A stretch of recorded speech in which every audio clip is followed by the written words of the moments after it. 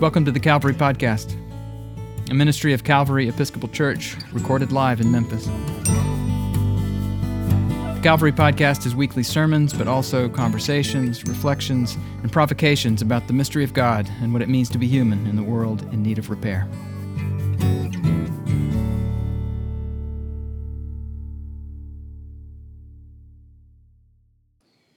In the name of the Father, and of the Son, and of the Holy Spirit. In 1986, Tom Matthews and his girlfriend Sarah decided to uproot their lives. Tom is a writer, and Sarah is a photographer. They were fascinated with French wine and wanted to explore life in France. So they sublet their Manhattan apartment, purchased one-way tickets to France, and bought a 12-year-old Renault for $850. They searched for an affordable place to live in a rural wine-growing area, and they found a presbytery, the former home of a priest, in Rouche, a small village in the Bordeaux region. Tom wanted to learn all he could about the art of winemaking from the ground up. He wanted to learn about the famed terroir of the French grapes, how they take on the particular flavors and characteristics of the conditions in which they grow. Geography, soil type, the previous crops grown on the land, the weather in a given year, the age of the vines, and countless other factors all affect the size, flavor, and aroma of the grapes and the taste of the wines made from them. What Tom discovered was another primary element, perhaps the primary element, in creating the terroir of the wine. They were the profoundly distinct characters, the people who actually tended the vines. One of those characters was named Jeanette. Tom went out to pick grapes one day with her, an elderly woman with a young, mischievous grin, who, despite her age and diminutive stature, could outpick Tom 4 bunches of grapes to 1. After a while, Tom's back began to hurt. Jeanette said to him, "It's hard on the back, but you get used to it." Tom asked, "How long does that take?" Jeanette replied, "Well, I picked grapes for over 40 years, and sometimes my back still hurts." Tom said, "I can't wait that long," and fell to his knees. Jeanette cackled, "Oh, you learn to wait if you have to." As they snipped grapes, Tom said, 40 years, that's a lot of grapes. Do you remember any harvest in particular?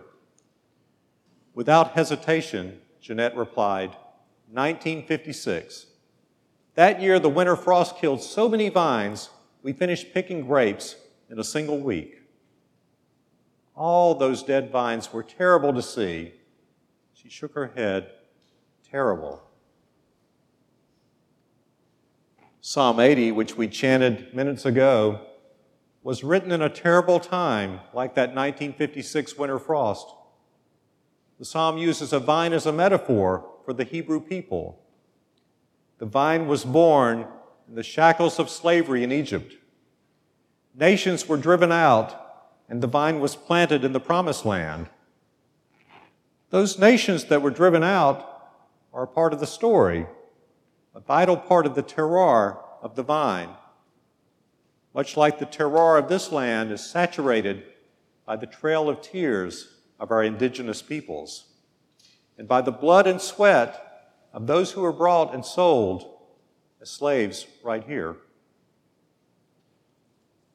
Over time, the vine of the Hebrew people grew and stretched out from the mountains to the sea, but now it has been trampled upon by wild animals, metaphors for the enemy nations who had broken down its defenses and scoured its land. The psalmist expressed the deepest longing of the people in their time of distress, for they felt God had abandoned them.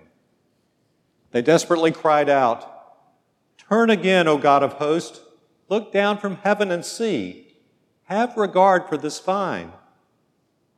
And they continually prayed in the refrain of the psalm, "Restore us, O God of hosts. Show the light of your countenance, and we shall be saved. People longed for God to once again tend the vine. Perhaps they and we are also learning that we have a sacred responsibility to do everything we can to help God tend the vine. After their year in the vineyards, Tom wrote a book about their time in Rouge entitled A Village in the Vineyards. Sarah provided the photographs. What is striking about the stories and photos from that year are not the winemaking equipment and processes, but the deeply caring characters and the chiseled faces of each person who tended the vines.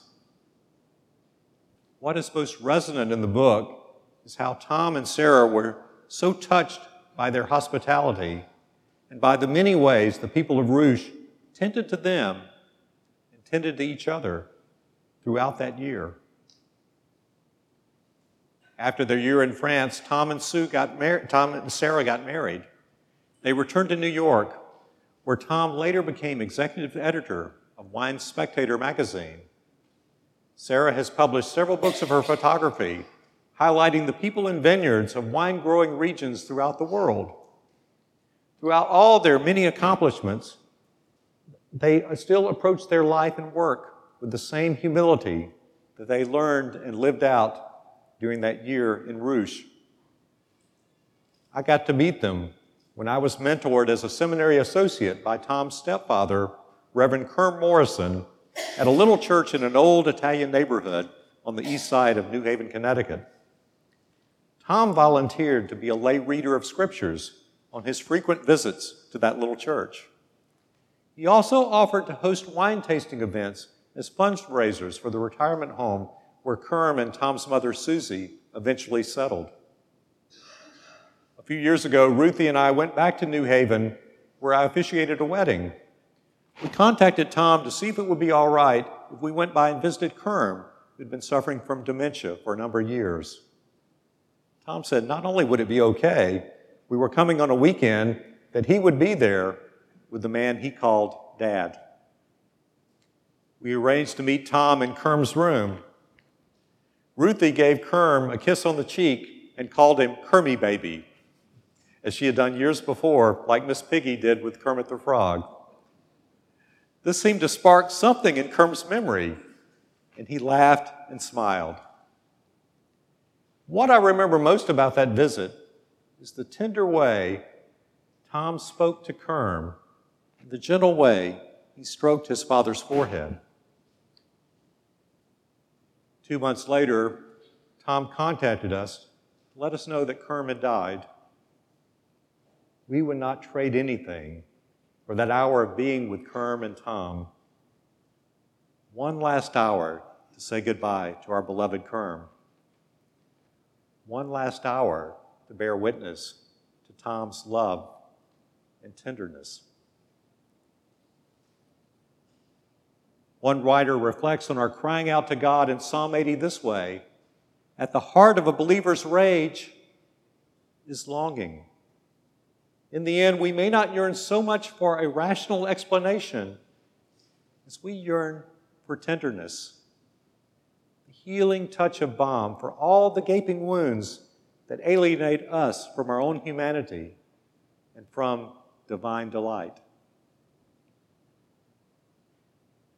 Toward the end of that day, when Tom and Jeanette picked grapes together, he asked her if she remembered an especially good year. Surprisingly, she did not look back to a year in the past. Instead, Jeanette said, "You know, this year is not bad. A very big crop." Jeanette reminds Tom and us that there is much to be grateful for in the present. The same God who carried her through the losses of the 1956 winter frost is present in times of abundance. And any time of loss is a part of our terroir and gives us a humble appreciation and gratitude for whatever gifts we receive and for whatever gifts we have to offer. Yes, we do find God when we cry out.